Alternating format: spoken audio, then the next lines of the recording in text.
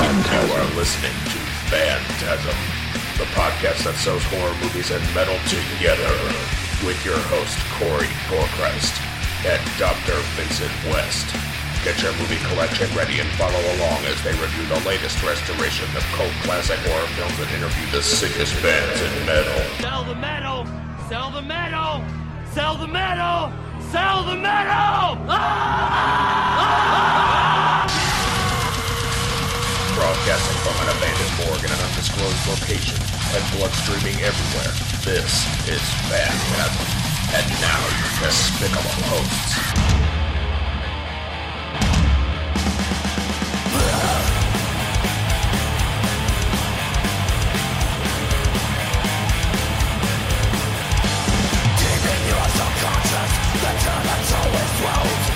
Dr. Vincent West. I'm here with my old friend Ross. Ross Sewage. We are here, Dr. Ross, where I got the real doctor, not me, and then Matt Harvey. I'm more of his sexy nurse. Yeah. Longer hair. All right, we're starting. We're watching Masters of the Universe with Dolph Lundgren. A battle fought in the stars now comes to Earth. Police! Somebody move! I think I'm gonna need some backup. A battle for the power. Kneel before your master! To be masters of the universe. Dolph Lundgren is He-Man. Frank Langella is Skeletor. Let this be our final battle! Masters of the Universe. Rated PG. Now playing at a theater near you. And here comes the best logo in all of cinema history, the Canning Golden Globus Group. It lets you know that you're in for high quality. A video treat from our And we're popping some beers, so you should pop some beers likewise if you're listening and watching watch the show. watch the Phantasm podcast. Listen to the Phantasm. You listen, they're supposed to fucking turn on a movie. Yeah, they do. You're supposed to watch the movie. So Gary Goddard. It's on. Thanks to Ross, we know that it's on Hulu right now, so you can enjoy it on Hulu with us. If you got a subscription that's free, it's rentable other places, but good luck buying this movie. Oh, I'm gonna fuck this up because we need subtitles. Yes, we do need subtitles. Thank you. Subtitle English. I guess they don't. Oh, subtitles on English. See, now I saw this movie in the theater as a kid, and this is like such a fucking great opening 10 minutes to the world of disappointment that is Courtney Cox on it. That's right, I forgot Courtney Cox was in this. Yeah, after her star turn as person in Bruce Springsteen video. Yeah. Random girl that gets on stage during dance. So this whoever made the title credits obviously loves Superman. They do. This is straight up just Superman. Yes. Wow, Courtney has a lot of E's and Courtney Cox. Yeah, so we got Chelsea Field, that's Tila. Okay. Yes, I know a lot about this movie. There's Robert Duncan McNeil as Man-at-Arms. Christina Pickles. I don't know who Christina I just Pickles like the fact that her last name is Pickles. It's the hot-ass Meg Foster, also from They Live, also from... Oh, yeah. Oh, and Bill Conti, that is actually Bill Conti did the Rocky soundtrack. Yeah, he did. Yeah, the Rocky So theme. there's a lot of solid going into this movie. It's a lot of talents. It with even previous production work, pre-production work by Moebius. Really? I'm maybe not on this one. Oh, it's production. William Stout, production designer. It is William Stout. An amazing illustrator that I'm actually surprised you don't know. Matt and I are both total fucking dorks and have been dorks forever. We met playing TSR Marvel Superheroes role-playing game, which is amazing. 16 and 15 respectively, I believe. For good times. Yeah, no, they were good times, except for some of my games were a little bit shitty. Now, when you went to the movie, you were obviously a big He-Man fan of the cartoon. Oh yeah, no, I was collecting the toys already. I got into He-Man when it was randomly. I was going to some birthday as a kid. I remember very vividly. They only had like the 4 figures, and like He-Man, Skeletor, Merman, and Zodak, and it was like kind of a test phase, I guess. So they had the old comic when he was like a straight up barbarian, right. Like it was a complete ripoff. So it was, and then it eventually changed to Prince Adam. That is one cool thing about this movie. There's no fucking Prince Adam in this fucking movie. Nope. it was a nice choice to go with more of the kind of the just the mythos of a barbarian and on a magical / sci-fi world. Right, it's like much more in keeping with the original idea. God, Meg Foster was so fucking hot. It's almost the same kind of thing as like similar to like Thundar the Barbarian, where it's like magic and spells, but also helicopters and robots. Yeah, absolutely. And by the way, we'll be getting, since we're watching my iPad, we'll be getting some news updates from Slate.com and CNN. That's very exciting. See how Robert Mueller is doing. Yeah. Frank Langella as Skeletor, it's almost like he didn't realize that he was in a kind of a shitty movie based on a toy. He thought he was doing fucking his version of Hamlet. Like, he gives it his all in this movie. You have to really act with all that shit on your face. He's amazing in this. Like, there's so much good in this movie for how shitty a movie it is. And Frank Langella is a force for good. You know, he's a force for evil in the movie. But his drones look similar to the drones in Krull. Yeah, they do. Oh yeah, for sure. Which of course are just rip-offs of Stormtroopers painted black. Yeah. So I loved Krull. Krull is great. It's fun to watch. I tried to go back to it. It's bad. I couldn't do it. This movie I could watch. Well, you know what's funny? The main guy in Krull is, I think it's season 4, season 5. He's a Maquis villain in Star Trek Deep Space Nine. He starts out as it's so funny. I'll just send you a picture. It's so weird. It's the main guy. This is also, it's like kind of a bold choice in this movie to start with the villain has just won. Yeah. Like, there's no, like, I guess, I mean, it's kind of, in a way, it didn't insult the kids. They're like, we know you know who fucking Man is. We know you know who Skeletor is. Let's jump right into, like, the middle of an adventure. There's no establishing, there's no nothing. Opening Krull in a mystical world. Yeah, I mean, the sorceress spoke for, like, a second, but, like, very little, like, going into this. Maybe why it, you know, it's actually starts off like a pretty serious sci-fi film, and maybe could have actually just been a film for people over 7 years old if they kept playing it that way. But don't worry, it gets worse. And here comes the start of the worst. You're standing for Orko. And what is Dolph Lundgren like? He has like some kind of crazy like biology degree or something like. Oh, he's super smart. Right. He has like 3 different degrees in like different sciences. But it's it also took him. They kept they basically gave him 3 chances to get his lines right for the what do they call that, the fucking when they talk. Oh, right when they record their actual voice. It took him 3 times and barely passed the muster. Well, because I remember seeing the Canon film documentary. That's fast. Right? Stallone's like, you guys got lines? I can't do Stallone voice clearly, but yeah, it took him a long time to try to like lose his Swedish accent. I think he's married to like Grace Jones in the 80s here too. They definitely fucked for a while. That dude actually really does look like Man-at-Arms. It's a little bit of a cry. I'm always mad he's got the mustache because I prefer the action figures to the cartoons. But he does. It makes a good Tila, like a little bit more sci-fi. And then Billy Barty comes in and ruins it. For those of you who really don't know who he is, I'll confuse you even more. He's the Bible salesman from Foul Play. Yeah, and well, he's also. Actually, it's Billy Barty. Billy Barty's not in Time Bandits. So he's like the one little person who does it, isn't he? I think that's him in Foul Play. I'm pretty sure it is. Also, what was that romp with Chevy Chase and Goldie Hawn? Oh no, I'm sorry, it's Carrie Fisher, and they're in a hotel with the Munchkin cast of Wizard of Oz, and it's a comedy romp. It's an amazing movie. Wow, which his name I can't remember. I should see that. Yeah, Billy Barty. Yeah, he's basically standing in for Orko, I guess, because they couldn't have a floating Orko. It would be tough with 80s special effects. That would be kind of difficult to do. And just hideous makeup, though. It's like, are you kids supposed to like this character? Because it looks like he's like swallowing his chin. Is he supposed to? I guess he's supposed to be like the C-3PO R2-D2 of the movie. A little, yeah. He's comic relief and the smartest one there. So he's filling in a lot of roles and failing in all of them.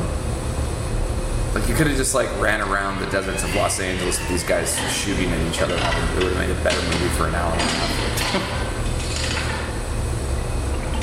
I think that was supposed to be funny that they had an old school chain lock on there. So what else about this? Yeah, the movie also suffered. I think they talked about the Canon documentary where or maybe it was the the He-Man documentary. Mattel was supposed to put up half the money for this movie and just didn't. They just backed out of their side of the deal, even though He-Man was the toys were making like $400 million a year at this point. But I think by the time this went into production in '87, like sales had already fallen. The line was lagging for sure. Yeah, that was like it's like '85, '86 was their top years, and then they dipped by like 75% in sales or something like that. Well, the toy line for this movie was awful too. Oh, it was awful. Yeah, well, you're like, because you want to go see. It's just like any of these fucking. It's like Marvel's the first ones that got it right. It's like, oh yeah, you want to see Marvel characters that look like Marvel characters, and then this movie, this was like kind of the prototype, and they kept doing this through the fucking '90s. They're like, we're gonna introduce all these new characters that you don't fucking care about. Right? Yeah, here's like later in this is Blade, Sauron. I think it's Sauron. Some fucking villains. Like they have Beastman. That's it. I want to see Trap Jaw in live action. I want to see Triclops live action. Beastman. Yeah, they have Beastman. Beastman's pretty cool. Where's Mechaneck? Yeah, if Mechaneck's not there to fucking help Dolph Lundgren look over a wall, how are they going to defeat Skeletor? What was the guy that had I had the figure like the two heads? Too bad. Yeah, and they would punch each other. But somehow he can only punch himself or his other self. Yeah. This device of yours. Get this device of yours to Grayskull. I got a lot of respect for Dolph Lundgren because he's the man who broke Sylvester Stallone. Not for the Punisher movie? No, that movie's fucking terrible. No, you know the story about him where he actually Sylvester Stallone on the set of Rocky IV said yeah, just go wild. And he ended up breaking a couple of his ribs. Oh shit! And Sylvester Stallone went to the doctor and he said he's like what the hell, did you get hit by a truck? And he's like no, I got hit worse. I got hit by Dolph Lundgren. Just got destroyed. Yeah, basically. So who's this person with the light? That is what is his stupid name? Because this guy looks like a fucking rejected guitar player for White Line or something. Fucking hair metal. It's like Craig or Craig. Fuck, I don't remember. It's Craig. It's Craig. Craig Hollingsworth. Yeah, he lives in the street. Yeah, he lives in Poughkeepsie. I went to 5th grade with that kid. I stole some of his baseball cards. But yeah, as a kid, you're watching this and you're like, who the fuck is this guy? Skeletor, Evelyn, He-Man, T-Lamet. What? Who's this guy with the big fucking hair? Well, it sucks because there was a million toys to choose from. Oh yeah. Oh, one thing He-Man didn't have a lack of, it was ridiculous characters. Buzz Off. Yeah, why isn't Buzz Off in? Okay, I understand why Buzz Off's not. Was Buzz Off a good guy? He was a good guy. Mossman was cool. Mossman was a good guy. I remember getting in trouble as a kid. I was this is completely random, but I remember I got the figure brand new. If you ever had the figure, and I would sit there and smell him in class, and they actually sent me to the because he smelled weird. I don't know how to. Mossman had that fuzzy green shit on.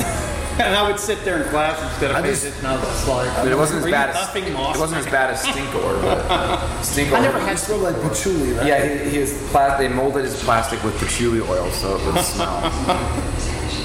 That's great. Sorceress was prettier in the cartoon. This is an old lady. Yeah, so basically, 3/4 of this budget went into you're going to see this throne room a lot because it's the only thing they had a budget for. Yeah. This and then a bunch of dumb shit on Earth. I remember seeing in a paint store, right? A paint store. They go to a music store a lot. Oh yeah, that's right. So there, we've got our agency, we've got our mission. You've got to do this. You got to do that. The sorceress is going to sit there helpless. And we're going to get some more no-face soldiers. Right, that's another bad. They got no faces. Just like the Russian main pilots in Top Gun. Right. So far, still as a kid, you're like, all right, I'm still on board. I'm still down because we still got the future. We got He-Man and Planet Eternia. Oh shit. Yeah, unfortunately, he doesn't say anything cool like nincompoops in this movie. Of course, Frank was Dracula in '79 Universal Dracula. Frank Langella was? Okay. I think. I remember him as It's the one with Donald Pleasance. It's like Another. yeah, it is. It's. Hold on. Well, Frank Langella, he's like. You ever see that? Wow. He's also he also turns into quite an evil performance in the movie Dave, where that guy has to stand in for the president. It's like the guy from Fish Called Wanda has to stand in for the president. Frank Langella is like the evil administrator in the White House. And yeah, Kevin Kline, thank you. In Dave. Frank Langella is fucking the shit. Oh yeah, look at him. That's right, I have seen. I don't think I've actually seen it. It's really like not like slow, like Hammer. It's not good slow. It's just kind of slow. It's just a Donald badly made Pleasance is movie. like the best part of the movie. Not Frank Langella. Yeah, how do you? To me, Donald Pleasance. He's like because he's like his Renfield or whatever. Right. So he's got him running. It's pretty cool. See, and I look how fucking rad he looks as Skeletor here, and then you got to take Ray Fiennes and do some dumb CGI bullshit to make him a snakehead. I call foul on that. Yeah. Like, this is proof a shitty fucking movie can make like something look cool in the movie day. When did Ray Fiennes have when he played Voldemort in the Harry Potter series, they had to like CGI his nose out, and it looks goofy as fuck. It's like, just fucking put some fucking wax and latex on and it'll look fine. It's a lot easier to suspend your disbelief sometimes, even if it doesn't look as real. Anywhere, hopefully contemporary Los Angeles, where we can film on the cheap would be great. Take us through a portal to cheap filming locations.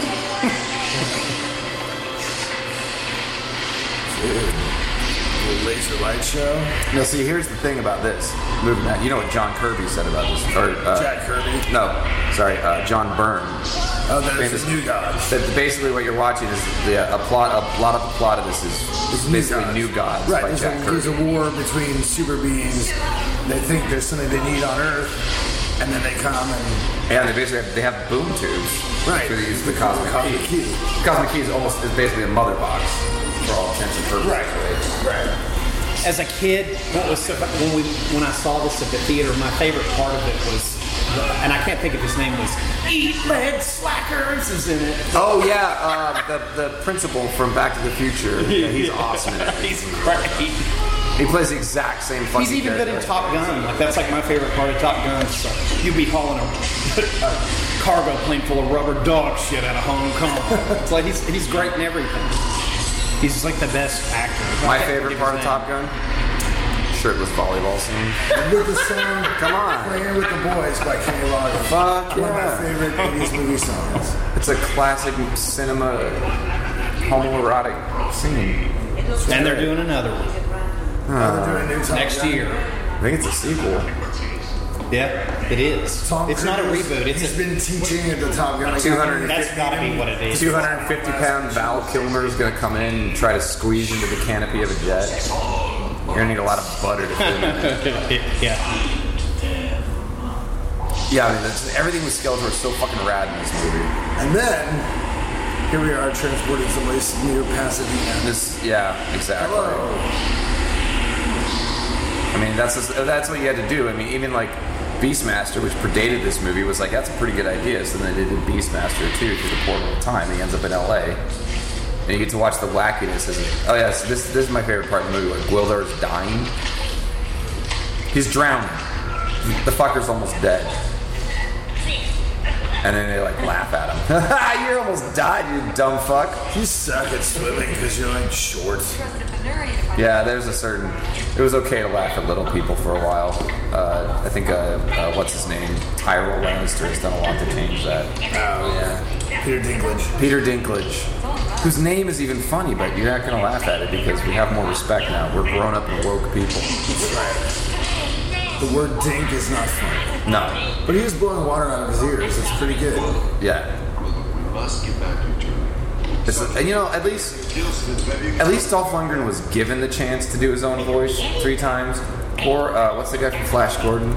Oh, Sam Jones. Sam Jones. He went to the theater and he was like, "What the fuck?" They didn't tell him? No. They overdubbed his voice. They didn't even tell him. There's so many. I love that movie. There's so many cool. That's one of the things. best movies ever made. Have you ever noticed, and I'm sure you have, I love Ming's daughter. So the part like right after he, they inject him and then they gas him and he's in the thing and she goes and revives him. Like right when he wakes up and looks at her, it's like a shot of her spandex ass and he's like, my God! It's like, I've watched that thing so many times. It's so good. It's great. Nice spandex ass. Oh, it is. It's great. It's so he grabbed the cosmic key. The cosmic control rod is mine. Sorry, that's a I know, but for some reason it's like a musical instrument in this movie. Like it's the music of the spheres and all that. But he had it in his little grappling hook. He was able to grab it through a portal in space and time, but this grappling hook sucked. Couldn't hold it. It seems heartless. It's a cow. They don't know where they are. It's funny. Actually, I guess this is the first time you get a clue they're on Earth. What a shocking reveal. Yeah, it's a cow. It could just be some other planet with trees and visible atmosphere. Locations. 8.84 chromons. It's a good chronon. Yeah, that's unfortunately this movie is about 0.06 chromons too long. Find about 2,000 or 3,000 of Skeletor's crack troops. Did you like this as a kid? I love this fucking movie. I did. Even as a kid, I thought the Earth shit was a little bit stupid because I just wanted to watch a fantasy epic on Eternity. But then I didn't understand shit like budgets and companies pulling out of crap and like what they had to do. I was just like, dude, that guy really looks like He-Man. This is fucking rad. I'm going to run through some stuff. We've already mentioned a couple just from Muriel's childhood, stuff I love, and just tell me if you like it.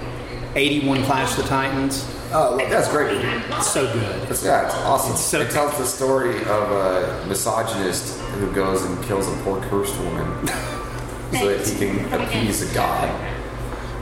There's a lot in Perseus' story that's pretty funny. I've still got my Kraken figure. Poor Medusa. She didn't really do anything wrong. Athena just got like jealous of her because people liked her and she's like, all right, well you're a fucking monster now. Damn. Gods were harsh then, man. They were very bitchy. Oh, man, Courtney Cox. She has a certain kind of cute ear, and now she has a certain kind of plastic surgery disaster. She looks like a weird scarecrow. Yeah, it's pretty sad. But yeah, I think this was her first. This was her first break after the video. It was being in this movie. Beastmaster, of course, you were talking about that. That's a great movie. The first Beastmaster was great. The other ones are intensely hard to watch. Like the TV show, I would imagine. Sure, the TV show, but there's 3 of those, and they're fucking. It is diminishing. I didn't even know there was 2. Yeah, there's one where he goes to LA, and then there's like one where they're back on the planet. It's fucking wretched. Mark Singer still looks cool as Beastmaster, but the movies just suck. Yeah, it's funny. He was at a con I was at, and all he had was like Beastmaster stuff, and I was like, dude, you don't have any V stuff? That's kind of weird. He had no V stuff. He was great in V. I know, I love it. I wonder if it's like a licensing thing or, you know what I mean? Yeah. The network owns it or something. He was all about talking about it. I talked his head off, but I was like, it's fucking... Yeah, just get some, you with a picture of you with your camera, sell your $30 autographs. Yeah. I get kind of weirded out sometimes those con things. There was one, I went to a Fangoria con, and my girlfriend at the time ended up talking for an hour to the first zombie from Return of the Living Dead 3 about the bagels at the hotel. Because nobody was in line to talk to him. Aww. But I'm sure he got, that's like they still, like that's their living for a lot of these guys after they're in like these one-off cold. Did you go there to meet anybody at that one you went to? No, but I did. That was one, my friend, we went down with a friend who was trying to do like a horror video show. And we did show up at the hotel room right as Jim Van Bebbers spilled out after his interview. Which we were told later was not going to be usable because it was impossible to edit the amount of N-bombs that he was dropping. Oh my god. And he came up and I was like, yeah, I was with Sean McGrath, bandmate, and also friend of Matt Harvey, and like actually he played Mixini too, so yeah, one show. You guys like drove out to Colorado. Yeah, that's right. So he grabs Sean by the shirt and goes, "I know you." And so I was like, "I'm pretty sure you don't." And then he just like, and he said, and as much as he was stumbling around, not one drop spilled from his drink. And then he took off and did whatever the fuck he was doing. terrorizing other people. Because Jim Bevan Bever is the nightmare of a human being. I love his movies though. And of course, Sean was the one that gave us the Chuck Norris thing. Yes, that was his suggestion. Was that awful fucking Chuck Norris? What was that called again? I don't know. It's like him fighting an alien or something. It was really weird. No, it's Chuck Norris versus a serial killer. He's just a serial killer. Oh, that's right. I thought. But he's like, I think he was like a government experiment. That's what it was. Yeah. I can't remember the name of that movie. It was really weird, but yeah. Holding up. Oh, Whitlock's a piece of shit. No, you weren't. You fucking comic relief. I really did feel like poor. That's not Pickles. It's the other lady. Poor Tila doesn't get enough screen time in this, I think, because she looks like she could fucking kick some ass, right? She does. She was like a very capable young lady. She's in a bunch of other stuff I remember seeing back in the day, and I can't think of what she was in. So, Eternia is enlightened. They're vegetarians, Matt. Used to be an animal. I don't know what they eat on Eternia, but apparently not Deep animals. fried orca. Maybe it's because they didn't have any animals in that desert wasteland. Never think when you're hungry. Man-at-Arms has no problem eating animals. He's cool. He's old school. I think all the animals. He's not like, Well, I mean, when you have like talking dragons wearing like helmets on your planet, like you might be a little less prone to eat meat if it talks back to you. Your cat, your pet cat. Yeah, your pet cat talks to you. Yeah, there's no. What about the Battle Cat movie? That was like a key thing. Money. Yeah. This whole thing suffers from a lack of money. It could have been a fucking badass movie, but it's also impossible to make a He-Man movie. There's too much actual shit going on with that toy line. It's bonkers. Think of there's a planet apparently in the universe somewhere that has a race of humans, has a race of bee people, has a race of mer people, has a race of beast people, has a race of Triclopsian people. Where the fuck, what the fuck is going on that planet? Where does it? It's never been incredibly explained why everybody is so insanely fucking different. Tila has been married to Scott Bakula for 16 years. Oh, Scott Bakula's a celebrity everybody can love. Scott Bakula's doing well for himself. Yep. He was great playing himself on an episode of It's Always Sunny in Philadelphia recently, where the time travel was part. Oh no, the switching bodies was part of the plot. But he played himself as a poor Scott Bakula who had been diminished to being a janitor at an old folks home. But he was playing himself as a failed actor.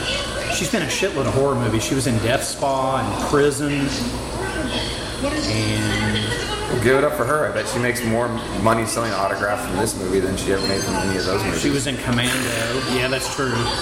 Death Spa's pretty rad though. Have you ever seen it? No, I haven't. Death Spa? Death Spa. It's like, yeah, okay, I know of the movie. Yeah. People don't. I mean, Tim Feray's in it. It's great. I thought you said Death Spa. It's about a gym, right? Yeah. I know. It's pretty. I mean, it's. This is just like how I got into music. I found a weird alien artifact that made noises, and I was like, cool, I'm gonna join Exhumed now. My first band. Remember when I used to have that Cosmic Key? I know, dude. It was too low in the mix on the first record, and then, it would have been weird to introduce it afterwards. Yeah, it's true. Pretty sure it had a good little part in Necrovore's decomposing me. For everybody listening, you guys tell each other tell the people listening how you met. I met Matt. I've actually met Cole Jones first, who is the original drummer, the founding member along with Matt. We were going to the same high school together, and he was a year ahead of me, but we somehow met eventually. I think not even right away when I was a freshman. I think you were a sophomore. I was a sophomore when I finally met him, because I think that's when I started growing my hair out and kind of showing more of my true colors and of what I was kind of getting into, and I was listening to some Metallica and you stuff. Had a sick mullet, actually. I had my mullet was a champion mullet. It was about 5 years past it. Flat, and then But it got really champion because then I started growing my hair out. So you had that awkward phase where you decided to grow your hair out from nothing. I never had that. It's just I stopped putting hairspray in one day and everyone was like, "Oh shit, you have long hair." I was like, "Yeah, I've been hiding it. I just want to grow it out for a while." But yeah, so we met somehow in a PE class or something, and we started talking comic books, I think, initially, and then I was music, and Cole's I was listening to Metallica. He's like, check out Carcass, and I'm like, okay, holy fuck.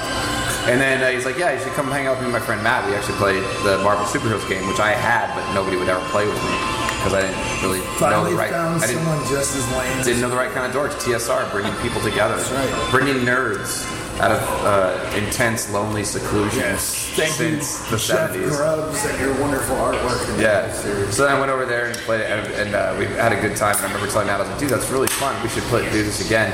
And Matt said something like, he's like, well, the next time's not going to be as good. We've already had this like really cool time meeting each other, so it can only get worse from here. I don't know if you remember that. Oh, little turd. So yeah, so I started playing and hanging out with these guys for a long time, and but I didn't play any music or anything, so I just was like on the sidelines. Exhumed was already going.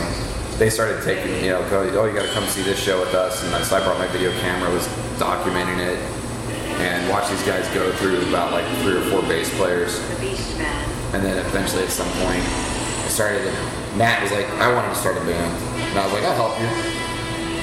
So did a little demo of me like humming in riffs, and then he didn't have time for it, and we played one live show. That's right. And I had one death metal song. Was that at your high school? Yeah.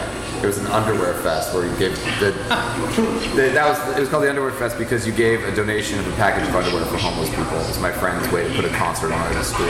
Cool. And so we had Exhumed the first year. The second year, I think I did it. And then I had one death metal song in the pocket, and I think Matt and Cole were there to support their buddy and whatever. We always sat around drawing comics together and shit. And they're like, oh, well, Ross has a car, and he can do vocals. Well, I guess we just fucking get him in the band.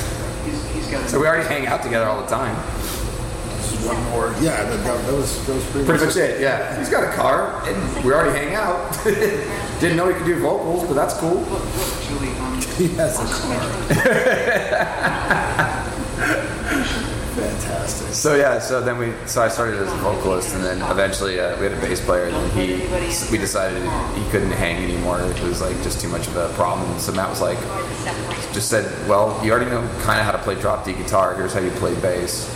So I played bass on a recording, and then then we moved to a 4-piece, and that lasted for a while. Went through a couple guitar players, and I had hopefully got a little bit better and could hold my own. So, and then that's how I got my start in music, was these assholes pushing me to it.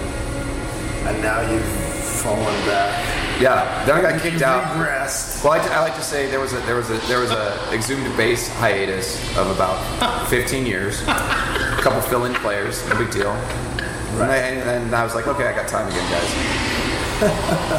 No, it's funny because I was talking to somebody. Hey, here's a bunch of He-Man villains you don't know and don't care about. I was talking to somebody the other day, and they're like, oh, it's so cool having Ross back and this and that. And I was like, yeah, when we did that tour with Napalm and Voivod, and did a few shows with us. Just remember, playing the songs, the same fucking songs we always played or whatever. And I was just kind of, listening to this kind of on stage, and I heard Ross's voice. I'm like, God, that sounds good, man. That sounds like Exhumed. Like, that's the way it's supposed to sound. So it's quite good. Yeah, you need to be completely unintelligible, pig-like grunts. I think that was Rob Babcock. You could really just understand too much of what he said. Especially considering he never memorized the lyrics to sing it correctly live. I love Rob. I do too. Leon Del Muerte, not so much. He can go to hell. Fuck that guy. I'll punch him in the face next time I see him. Leon Del Muerte is one of my close friends. I'm fucking around. Oh, sorry. Ron, the doctor's all involved in this fucking movie. He's blowing Exhumed history now. I am not. Actually, I was going to ask you guys. So, this is kind of how our first show went. we set up a bunch of shit, and then monsters came in and knocked it all over. The one cute girl ran away screaming. Yeah, that part's accurate. Definitely. The one cute girl ran away screaming. I think I did actually lose a girlfriend from playing in Exhumed. Really? Yeah, my really, really cute college-age girlfriend where I was like, wow, I got a really cute girl. And we were in painting classes together and shit. And she finally came to see Exhumed play, and we did not last much long after that. I think the vast majority of my relationships have ended because of Exhumed or some kind of band or something. Yeah, well, being in a band is kind of a hard thing. Trying for the poor ladies in our lives. It can be tough. Now we both just have patient wives. That's good.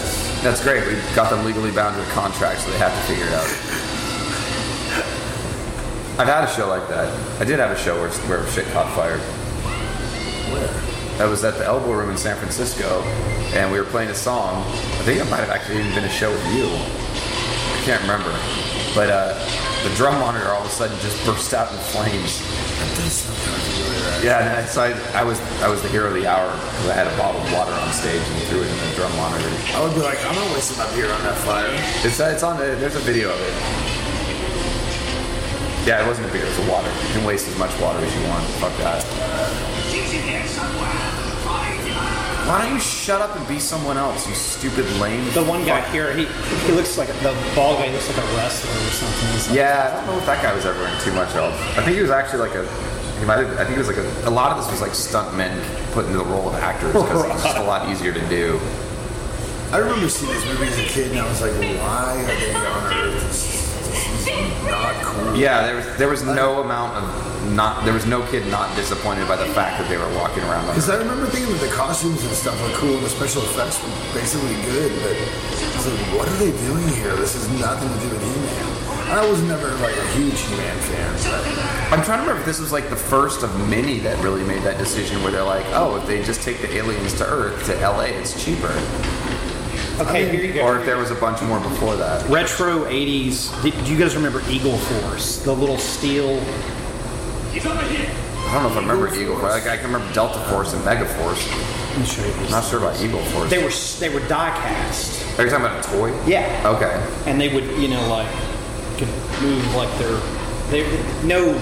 nothing like the G.I. Joe figure. Mm-hmm. But I thought they were really cool. Like, I don't know. Let me see if I can find some pictures. I wonder if that's a regional thing. I don't think so. I'm gonna find a toy ad for it so you guys remember this because it's. I thought of it the other day when I was thinking probably to do this, and I thought they would be cool. Did you watch that Sectars documentary? I have not watched the Sectars documentary yet. Is it any good? No, I was waiting for you to tell me. Sectars was a toy ahead of its time. I like those toys. I've still got a bunch of them. Well, I think they kind of missed the mark because they were like, I like the thing with the hand puppet for your animals, but they were like too big. Kids were too used to 3 3/4 at that point. Right.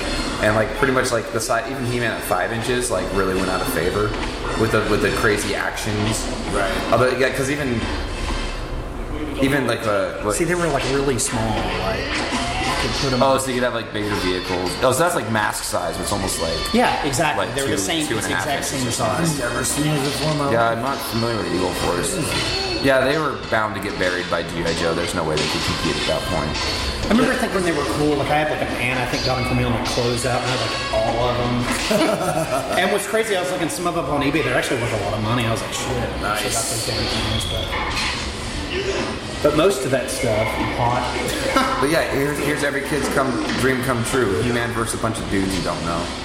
In a warehouse. Yeah, oh look, that cardboard box hurt. Yeah, like what? I was just watching the scene and thinking like this would be so much cooler inside like a medieval fortress. Well, right now I feel like I'm watching part of like Iron Fist on Netflix, or like they're always like running from a crowd, and then when they have the actual fight scene, they're in a completely deserted alley. I'm like, how does that happen in New York? I heard that new season's supposed to be really good. The new season is much better. It still has the same failing, which is that they cast the entirely wrong person to be Iron Fist. He's not like a terrible actor. It's just not right.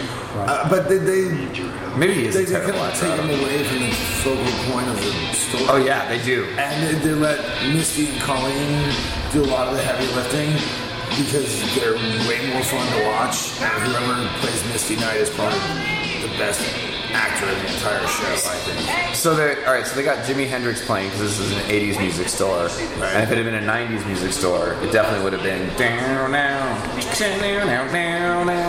Yeah. I remember being in the 90s, every time you went to Guitar Center to go get supplies, there was some kid flubbing. Either Enter Sandman or Smells Like Teen Spirit. Yeah, flubbing it horribly. Or one. You remember that? Where you walk in, it's like, and they couldn't do it. Actually, now this is kind of fun. I think they had a bunch of PV gear when they were at the high school stage. I like trying to look at like old movies and see what the gear was available. Promotional consideration. They got Moog synthesizers in the background. Of course, he was I like Paris when there's a on sign Star that Trek just says Voyager. radio. You watch Star Trek. The what? He was Paris on Star Trek Voyager. Oh, he. Robert Duncan McNeil. Right. Yeah. He had a long career in like genre. He's like. He directs. He got behind the counter. Yeah, he ended up in Voyager, and like he's been in tons of shit. Yeah, radio. Yeah, this is where we why keep. is there a sign that Because just, there's a radio right underneath it. That's where they sell the radio. That's where they play music on the radio. Charlie, I found this musical instrument. It's kind of like when I found. He finds musical, like he finds forced cosmic key. I just found forced porn as a kid. Dude, that was a big thing. Dumpster diving for porn and stuff. You didn't have to dumpster dive for it. Man, you walk out in the woods, you'd find one. Like some of the pages were like you couldn't get them apart, but. I used to go porn in the forest in the 80s. There was a barber shop somewhere near my house that had like Playboys. I remember one time when I was like 10 and I wasn't getting my hair cut anymore there. I walked in and kind of like they were busy. Just grabbed like 3 of them and fucking bolted. Totally got away with it. And had your porn and you had your Playboys. And so you got to read all about like investments or something. Yeah, I never read it. I got suspended from school because I ended up being the tape trading kid that had the VHS with all the porn. My friend had his dad had the giant satellite dish with American Triple Ecstasy, and he'd record like slow speed, like 8 hours of porn. I'd be selling that at school, and it ended up with the wrong kid. I've been wanting to do. I've been wanting to go into a shop and buy a magazine.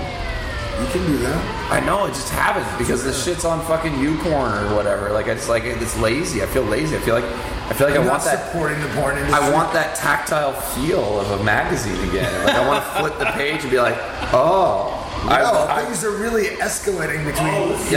This didn't exactly match my search terms. This is great. This is like a surprise. I had no idea I was into this. The photographer's vision is guiding exactly sensibilities. Exactly. I remember my friends like when we had those tapes like it would be some of the filthiest shit in the world, and they're just like, yeah, man, that's gross, man. I was like, where's that tape at? Oh, no. It's like, yeah, you fucking wrote that shit. You stole that So I worked at a porn warehouse for many, many years in the early 2000s, about like 6 years there. And, VHS was kind of on the way out then, DVD was in, so our VHS thing got small and we'd clear shit out. I came home with like 6 boxes of VHS tapes. Didn't really know what to do with them. I was just like, I'm not sure. I'm going to give these to friends as gag jokes. Brought over like a huge amount of boxes to this punk warehouse.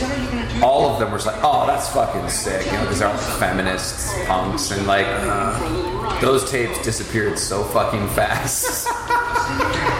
I came back the next time, I'm like, oh, all those tapes are gone. And they're like, yeah, we don't know who took them. And everyone's kind of averting their eyes. Oh my God, come on now. No, I think it was one guy mostly, but he would never fess up to it. And I always had fun reading his interviews in punk magazines being like, we don't like, things against women. And blah, blah, blah. You fucking took all that fucking porn, you fucking liar. Liking porn isn't being against women, it's just enjoying watching women have sex. Yeah. You don't have to convince me. They are workers, and I support their employment. Absolutely. It should be safe, and it should be legal, and it should be fapped over constantly. I used to have, when I was in junior high school, I used to have a cassette tape of phone porn. All the pre-recorded phone porn. I got it. I found it at my friend's house. It was great because you could always steal, people's dad's porn. Because what are they gonna say? You know what I mean? Like, just admitting that they had it, they're like implicated themselves. So he's just called this car. Gwildor just called this car a land boat, which means they don't have a word for a vehicle that travels on land. Even though there's like how many He-Man vehicles? I guess they only have, couldn't he have said, it's a native attack track? Or it's not an attack track, but I guess it'll have to do. There you go. Yeah, throw me a bone. See, Marvel's gotten very good at it. They'll throw you little bones like that. Tons of little Easter eggs that make me watch a really shitty show like Agents of nerds. Here's a nugget for you. I'll watch crap like Agents of S.H.I.E.L.D. for like 2-3 little fucking Easter egg like name throws they give every fucking episode. That's great. I gave up on a long time ago. Is it worth playing. I fucking enjoy the fuck out of it. It's a terrible show. It's slow. It's plodding. They need to take it down to like 13 episodes a season. I just bought the Ghost Rider season. That is probably the apex. Is that whole Ghost Rider to the LMD season? Yeah, cool. That's the best stuff. I was waiting for LMD since the first episode. Yeah, no, you only got the flying car once, and that was very sad. Yeah, well, because there's a thing about American. Wait, so how are these guys able to go back and forth so easily? They have a key as well. Oh, that's right. They have a back. I guess it's kind of like the two swords to open Castle Grayskull. Right. Two keys to bounce around the universe. This is the old famous henchman disappointing their boss scene. Yeah, but he doesn't call them bumbling boobs. You nincompoop! The best cartoon Skeletor quote is Modulok is asking Skeletor, why can't I join your game? And he says, because you're a wimp villain and a wimp scientist. That's amazing. A wimp scientist. The Flash Gordon cartoon, did you watch that as a kid? Wait, are you talking about the one where he teamed up with the Phantom and Mandrake the Magician? No. Okay, because I saw that was Defenders of the Earth. Yeah, I've got that too, but this is like literally like the plug, like either came out the year before the movie or ran right with the movie. It's a Filmation thing. See, this is what they didn't get that the Transformers movie got. You just killed off a random villain that I don't know who he is. Transformers was like, there's no emotional Starscream just died. Well, holy fuck! Did that not blow your kids fucking were mind? like traumatized by that movie. Like they were leaving the theater like in tears. Oh, I cried. I still cry when Optimus Prime dies. I got no fucking shame about that. It's in the theater Tuesday, by the way. I heard that. What? Where you down, but just where you are? No, it's everywhere. I heard they're doing something with that. I did not hear about this. It's this Tuesday night, and then it's hold on, let me look. Well, we'll have to we know what we're doing next Tuesday. I mean, Exhumed is on tour right now. I know this thing is probably you're probably put this out after we're off tour, but I'm just gonna be screaming the lyrics to "You Got the Touch." I scream the lyrics to "You Got the Touch" like every other day. That's how I get myself out of bed in the morning. Like, fuck yeah. Today's gonna suck. No, man, You Got the Touch. But yeah, no, I mean, but if you had just watched Triclops die or Merman, would that not have had Merman would have had, right? And there's so many characters that they could easily have killed somebody that you knew. Yeah, and you'd be like, holy shit, I'm a kid, I can't believe they just got rid of someone. Right. Because in the cartoons they always live and blah blah blah. Right. But now you're in the movies, and that's like I was watching that He-Man documentary. I didn't finish it, and it was talking about. I actually stopped right before the movie, and they were talking about how they were really hamstrung doing the cartoon. Oh yeah, they were extremely limited in what they could show and what they. Well, He-Man never actually punches anybody in it. It's crazy. He can never hit anybody with the sword. Right. Yeah, it sounded awful to write for. But so they killed Prime and all those do you remember G.I. Joe the movie? Oh yes, that was a great movie. Duke was supposed to die. Right, but I guess and he dies in it, and he goes into a coma, and then at the end there's a throwaway line when they're all celebrating. They're like, "How's Duke? Duke's gonna make it." And they did that because it was supposed to be a cinematic release, and they had Don Johnson in it, Burgess Meredith. Right. But after the failure of Transformers, the movie did not have the numbers. Is Burgess Meredith Thursday, September 20th? Globulous, yeah. Thursday. Holy shit! And you just go to the. That's like a reunion of the day it was released, right? Or the year it was released? Yeah. Because I went to see that. That was my birthday party when the year that came out. I think it was supposed to come out. And I brought a bunch of kids with me to go watch Transformers, and we all came home completely traumatized. Right, you're like, it's gonna be a fun birthday. Oh my god! Yeah, all of a sudden I'm cutting to the Optimus Prime cake that my mom made, crying. It's just like when they took out the Matrix of leadership. I really liked that movie a lot, though. And in fact, I remember seeing that movie in the theater and thinking, how is a cartoon movie better than the He-Man movie? Yes. Because it was. I thought the Transformers movie came out before this. This is 87. I thought the Transformers movie was 87. No, it is. Is it 86? Yeah, no, it came out for a second.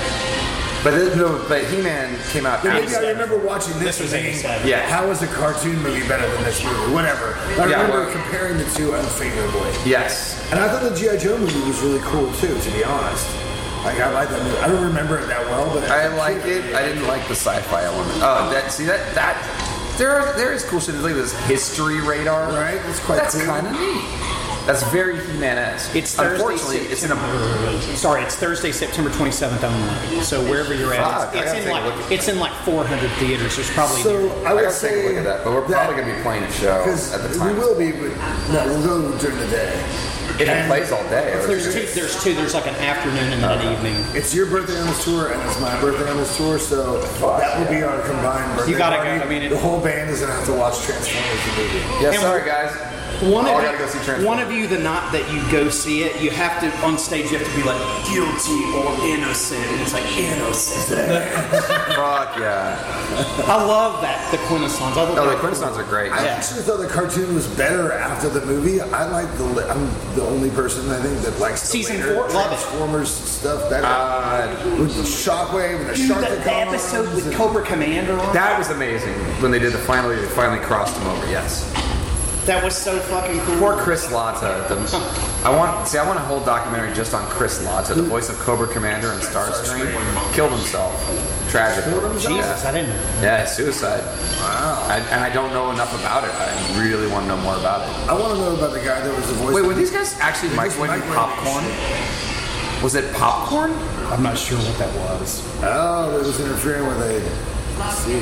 But he was like, slack. Just like at my work, when people use the microwave, the Wi-Fi gets slower. Yeah.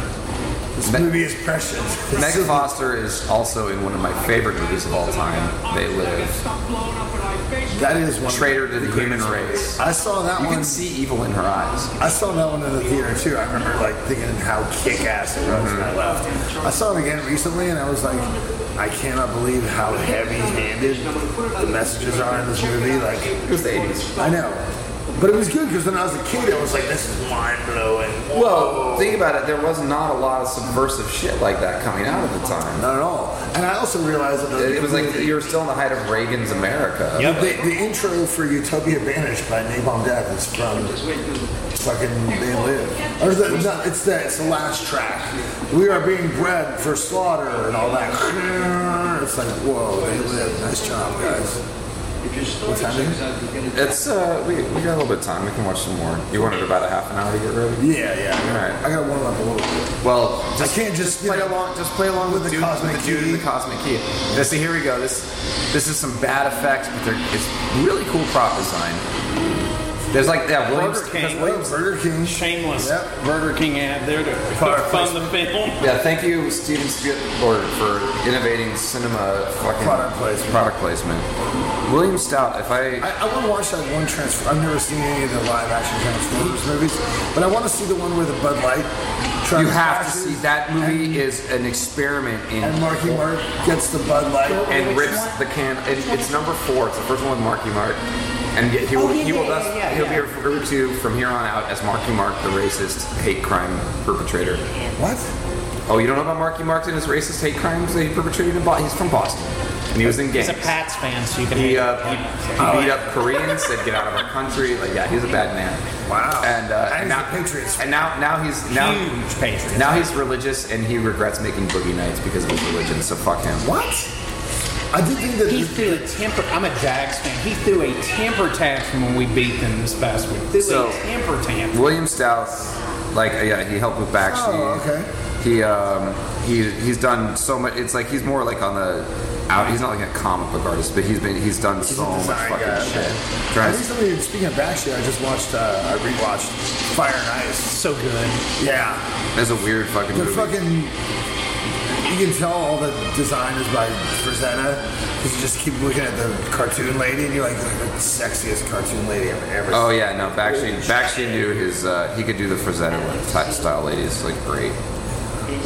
Yeah, but I'm trying to think about, yeah, I mean, William Stout, you've just seen his work like all over. There's like, here's his production design for, see like, that's pretty awesome artwork that they, like, all the pre-production in this movie is amazing, and then it's just like, oh great, now we're in LA. Right. And then, yeah, Moebius, it was actually a previous iteration of this, and it was in my college. We had a framed picture of He-Man going into, like, this, I don't know, the throne room of Castle Grayskull or something, but it's... Nice. I think it informed this movie, but it was actually for a previous iteration. Yeah, William Stout's amazing. He's a great artist. Matt, did you end up using the, I meant to ask you this, did you end up using, for the gruesome tour, did you use the intro I suggested? Did you ever try it? No, fucking Gus came up with this intro that he thought was the fucking bee's knees. It was the Tales from the Dark Side intro. Well, that's kind of cool. Like the show or the movie? The show. Oh, okay. That's cool. A world, whatever, the same as ours, only not as bright. And I was like, but it was like, that band is annoyingly democratic. Usually in Exhumed, we just be like, this is what we're doing. Everyone kind of says, all right. Every once in a while, someone's like, that's really dumb. I'll be like, okay, sorry, so what should we do? But in Gruesome, everybody votes on everything. So just like picking a t-shirt design is like pulling teeth. Well, I think Exhumed has such almost 30 years now. Right. We have a defined aesthetic.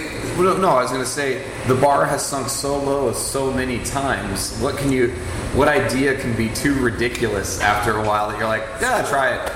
Like, yeah, sure, we did something dumber way a long time ago.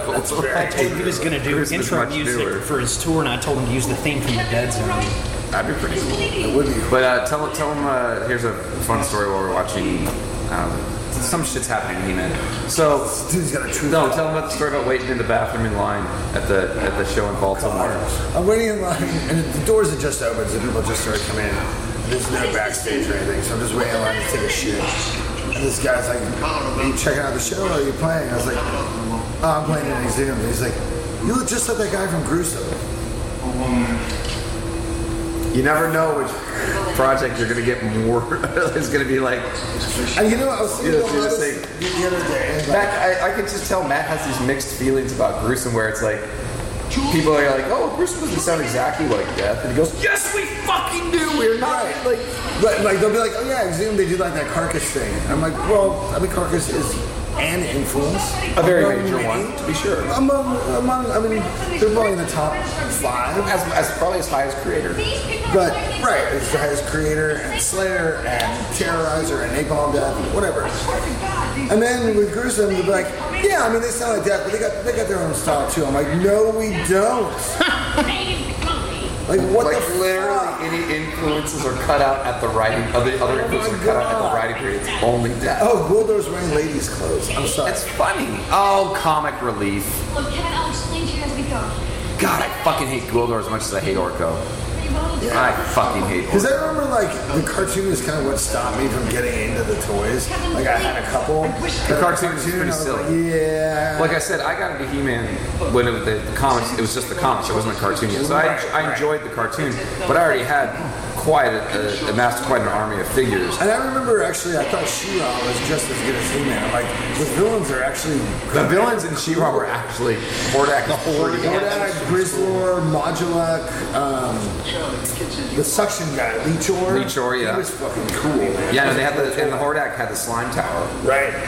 So, but yeah, as far as toys went, they kind of cross-marketed the Horde with He-Man. But in She-Ra, the heroes were like the separate little doll. It was kind of weird. So it was like boys were buying up the Horde, but they were on the She-Ra cartoon. Right. And I think in that He-Man documentary, they said something like the male side of the company was like, She-Ra killed He-Man. I don't think that's saturation killed He-Man. And you know, I was there's a lot of sexism in Mattel. You could like see it's very evident when you see it. Yeah. The fact they even made She-Ra is kind of amazing. The documentaries you're talking about, the ones on Netflix. Yeah, they're really good. Well, I like them. There was one of them, and I can't remember which one it was. It's like, and forgive me on this, but you and I talked about this last time I saw you. But it's like it was just overkill. Like and it had nothing to do with whatever the toys. He's like, yeah, and I'm like the biggest Star Wars fan. It's like Plastic. Dude, that was kind of the first I saw. It's called Plastic: The Story of Star Wars. That was it.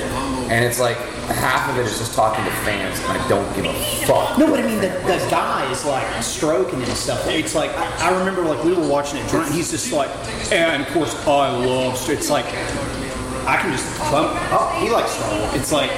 It's like that's the the whole thing. magic. It's like people go like, I don't even go like, I'm a real Star Wars nerd. I'm like, oh, so you're a human being on this planet? Right. Everybody loves Star Wars. It's one of the biggest fucking pop culture properties in the world. It's really funny because when I was in New Thrush in like 96, It was a little rare then. Yeah, Nuclear Thrust was a Doom band Matt was in. It started off, all their songs were going to be about Star Wars. To the point, one of the songs was literally just the dialogue between Dr. Amazon knows. Between Dr. Amazon. No. It was about you're talking about Alderaan. Yeah. And it was just dialogue from the movie. Planet. Was the lyrics. That's amazing. And in the mid '90s, it was amazing. But they did this shirt with 88 on it, and like they started getting mad because people were like, "Oh, that's cool, 88," and they're like, "Oh," I was like, "It's Star Wars. Yeah. It's the highest-grossing movie of all time. Yeah, everybody knows what this is." Actually, and I watched that fucking Toys That Made Us documentary, and people are like, "Yeah, you know, by 1984, like Star Wars had kind of gone underground," and I was like, "Shut the fuck up! Star Wars never went underground." No, it was never underground. Yeah, it was always there, but there was. It went from being the biggest thing in the world to being a New York Times best-selling series of books. Like, right. It was still always kind of there. The toys disappeared for a while. So there's no more movies. Yeah, there's no more movies, and all the cartoons kind of suck. So the droids, the droids. But it's always in the consciousness. But it was kind of more. There was a time in the mid '90s where it was like, if you could say the lines to Star Wars movies, it was like, oh well, this guy's a dork. He's watched this as many times as I have. But it's like. But now it's on TBS, like. Every fucking day. That's also like the most entry-level nerd shit. That's like, I'm into metal. It is like entry-level Metallica. I mean, Metallica is my favorite band. I love Metallica. And I love Star Wars. But it's like, oh, I'm such a nerd. I've seen Star Wars. Which is why, I mean, my new test is if you know all the lyrics to Spectre General's Instruments of Destruction for the Transformers, I know we're cool.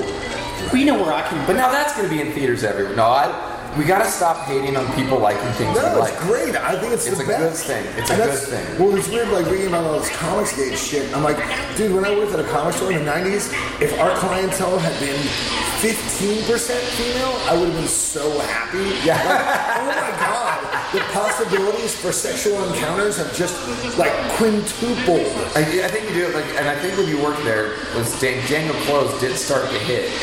That increased the female clientele by about 0.05%, which was a huge market. The girl who was both of our first girlfriends, was like a comic nerd girl, like amazing in the '90s.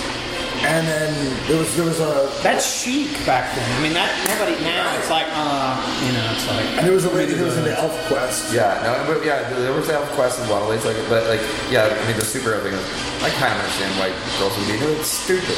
So comics have matured. Even superhero comics have matured up. And like, we met a friend of Matt's who was used to work in the industry. And I was talking to her, I was like, yeah, I'm really kind of addicted to the Marvel app. And she kind of rolled her eyes.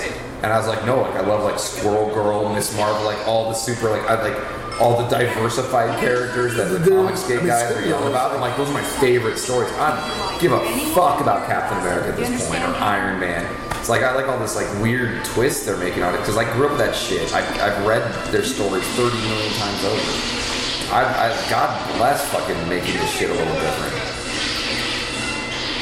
But yeah, but like, by the time I was, we're walking around like, like when it used to be like, all right, in the 90s and 80s, it's like, so I feel kind of bad about hating on people for liking shit I like, but it's like, if I saw someone in a Captain America shirt in the 90s, that meant like, oh shit, this dude reads the same shit I read. He might listen to the same music I like. Sure. Now it's like, oh, this guy saw a movie and went to Target.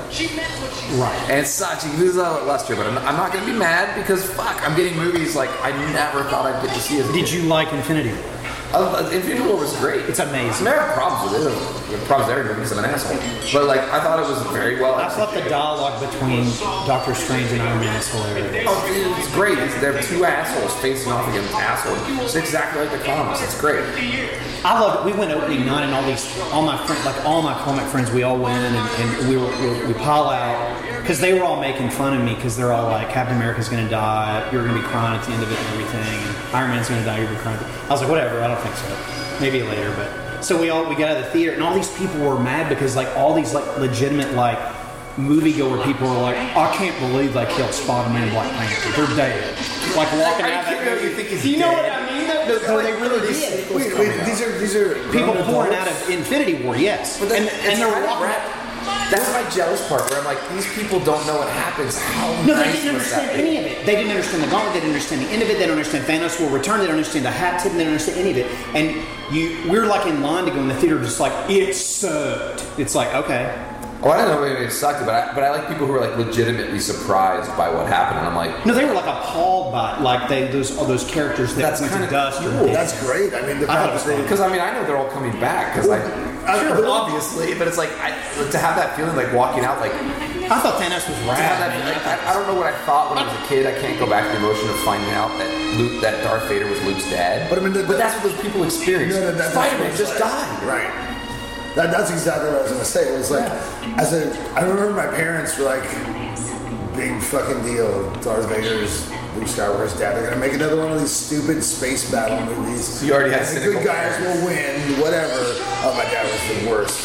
He never would call any of the characters by their actual names. Cute dog walker or whatever. Anyway, and so, to me, Empire Strikes Back was very upsetting. And then Return of the Jedi was like the redemption, but you had to wait 3 years. Yeah, no, now age 4 to age 7 for me. Like, that was excruciating. It was agonizing. And you have all these toys, so you're still in that trauma for 3 years. Sure. But I mean, to me, it's like, I can't imagine anybody that's over the age of... What's the matter with you? What were you? Over the age of 13 seeing Infinity War and not being like, well, yeah, obviously. I mean, the Spider-Man sequel already announced. Like, I think he's going to live. I think he's going to make it.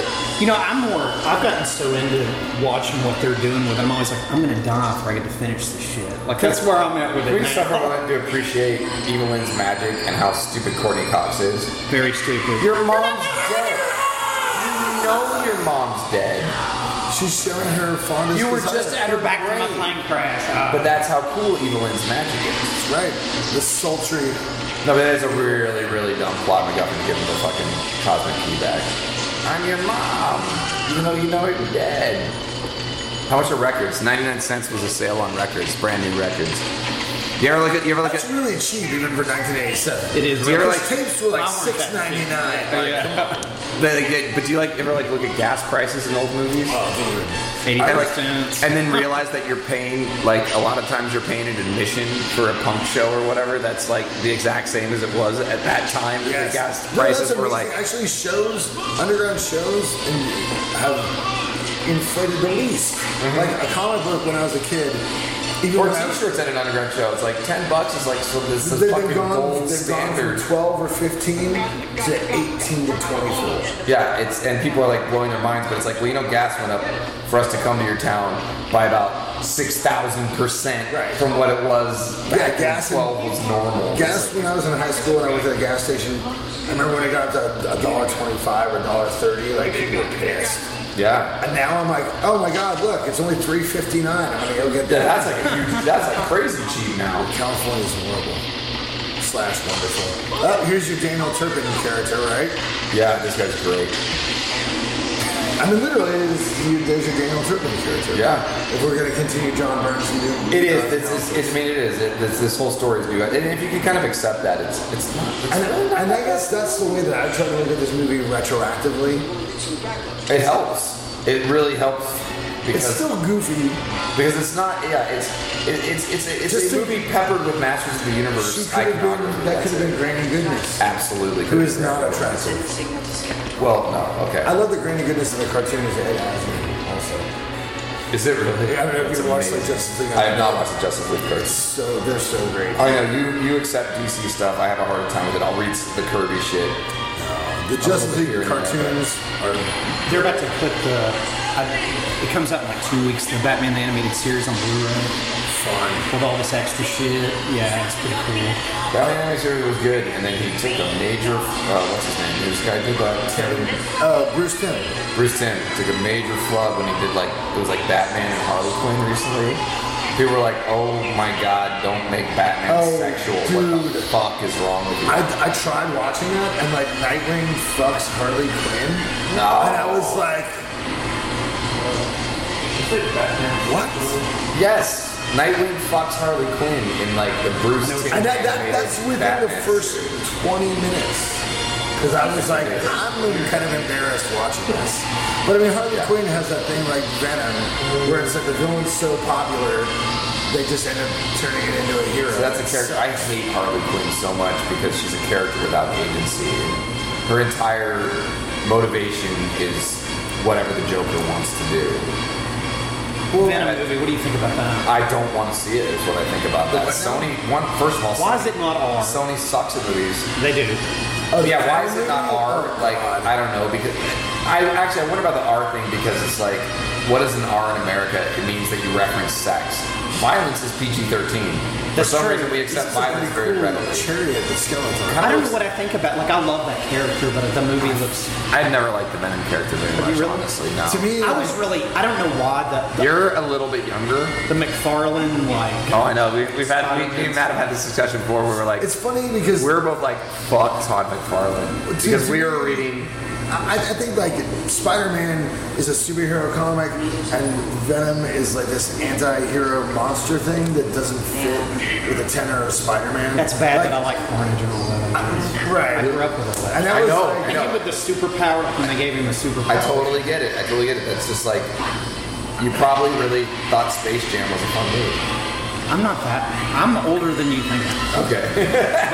To me, it was like, don't put this sort of like horror gore thing in Spider-Man, and because I love horror and gore, but I didn't want Spider-Man in. You know what I mean? I don't want to watch Dead Alive and see Spider-Man. I liked the first run. I liked the twist. I liked Venom appearing as a villain. I liked the motivation behind it, and then it was this continuing thing where Venom's in everyone else's comic books. His tongue kept getting longer, becoming more of a monster, but then also kind of a hero. And it's like, no, this was like a Spider-Man thing that he resolved. It's done. Right. But he was supposed to be done by what? Amazing Spider-Man 300? That was the big deal. Yeah, he came back like one more time after that. 300. He came back like one more time on that early run, and then he became like this Marvel go-to thing. Because Marvel, I mean, it's comic books. They make barely any money. They're gonna fucking mine. We've got a popular character. Let's squeeze him. It's just like Wolverine. And it's like, yeah, it's like Venom versus the Punisher. And so that makes zero fucking sense. Did you like the last Spider-Man movie? The new one? The new one's amazing. I love it. What do you think about Mysterio in the movie? I'm excited they're mining that era of villains. It's supposed to be the fishbowl and the... Because like that's the whole thing that's like poor Sam Raimi. I feel bad for him. He turned it into a shitty movie, but like they forced Venom on him. That was a marketing decision. Right. The original, as I understand, the original, he wanted to have the Vulture and Sandman. And they were like, we gotta have Venom. Well, because we need him now. I'll say this. And you can tell he phoned it in. All the actors don't give a shit about that. Nobody cares about that movie. But Spider-Man 2, the Sam Raimi one, is one of the best superhero movies until the last scene. The Doc Ock one? Yeah. But until Peter Parker gets the girl, it's a great movie. Oh, come on. Peter Parker eventually got married to Jane Watson. That's no. And it's such an easy fix. Such an easy writing fix. All you do is you insert a scene. I know we're getting off He-Man. We are getting off He-Man, but one of my favorite scenes is coming up. I think. First of all, I love his look. Yeah, it's very his cool. kind of like his Jabba the Hutt kind of skiff looking thing. Yeah, but with a sort of flower. Oh yeah, no, it looks awesome. But this is one of my favorite scenes coming up because he's flying on this hoverboard, which I thought was rad. And then, but there's a scene where he does an upside down flip, and they obviously just filmed him standing up, and they just flip the camera, and it looks really shitty, and it makes me laugh every fucking time. All right, let's see it. See, since he's on that thing, it kind of makes me feel like I should finish what I was going to But this is kind of like, wait, when did Back to the Future 2 come out? This is like pre-hoverboard. He's Green Goblin. Yeah, but right here, look. He's just like upside down. His hair is completely normal. It's only a second, but it's so shitty looking. Damn. But I think this predates the Back to the Future 2 hoverboard. You know, so I thought this was fucking saw Back to the Future. Okay, I'll tell you how old I am. Spider-Man's Amazing Friends. That was my favorite. Oh yeah, that cartoon was great. It's so fucking good. I was watching it recently. It's still good. Have you watched it? I've seen it. It's fun. I mean, I'm more obsessed with finding the obscure like music cues from the original Spider-Man cartoon that like some people have put together on YouTube, which is amazing. From that?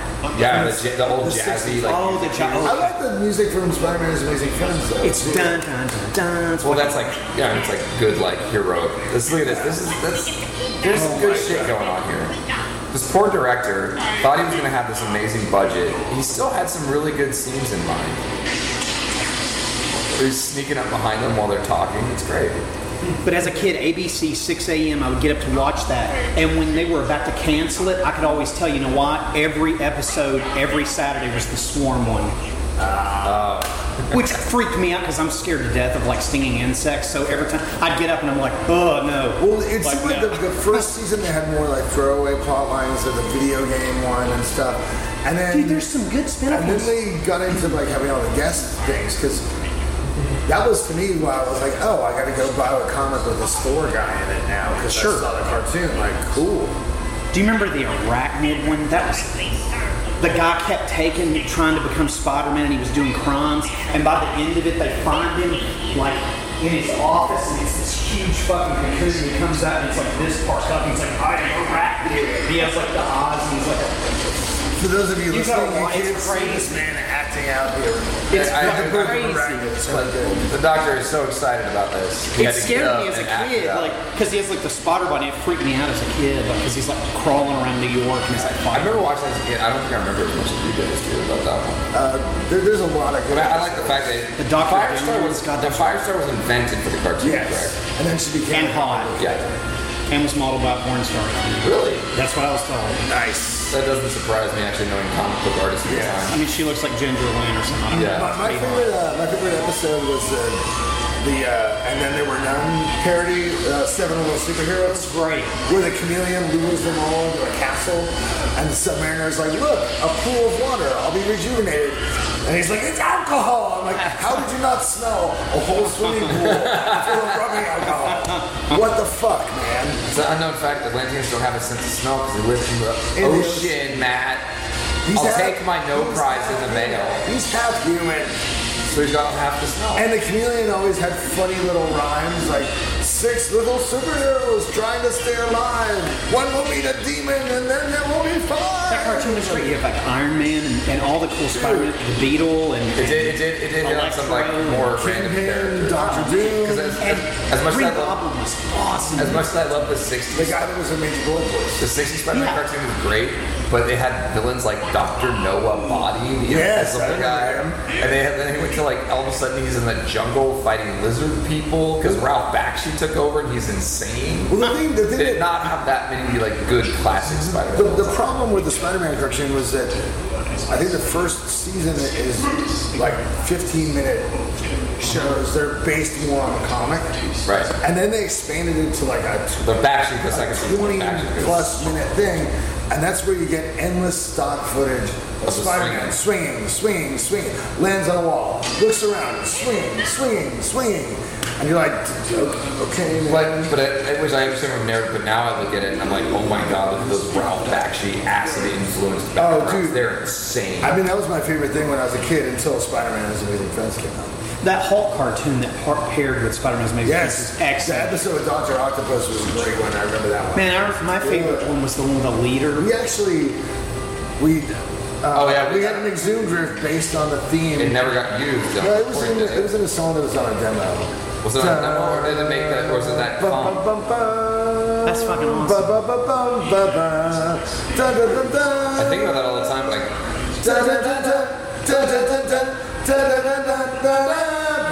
That is on an Exhumed recording. We ripped off the Incredible Hulk. Amazing. Like that cartoon was great. I mean, it was selling me comics. I was like, who is this character? Who, like the leader? I remember that was the first one I ever watched. I was like, I'm buying like anything I can find the leader in it, or fucking Doc Samson, or fucking the crossover one, which was the Mysterio one, where they have the fake Hulk, but then he actually picks up Bruce Banner hitchhiking when they're going to Hollywood. It's called Spidey Goes to Hollywood. That episode's fucking awesome. So good. I want to know, I think about that all the time, but I can't remember where we recorded that. That's cool. I think that's. I know we ripped off the whole theme song. We had another riff that was based on the fucking Zentradi space battle theme from Robotech. That's awesome. I believe I don't remember that specifically. One of my favorite cartoon soundtracks of all time. So good. I have the cartoons great. It's gonna be worth a lot of money now. I think the Robotech. Vinyl might be. From the 80s. I got the double disc CD set. Well, I know, that has like all of it. I It's so downloaded good. that when I was on my downloading spree. Man, while we're talking about weird 80s cartoons, also if you can find it, the Vince DiCola entire score for the Transformers movie is amazing. Oh, you have the entire score? Oh yeah. I just have the soundtrack. I pirated the CD. fuck out of that shit. Sick. Yeah, it's good.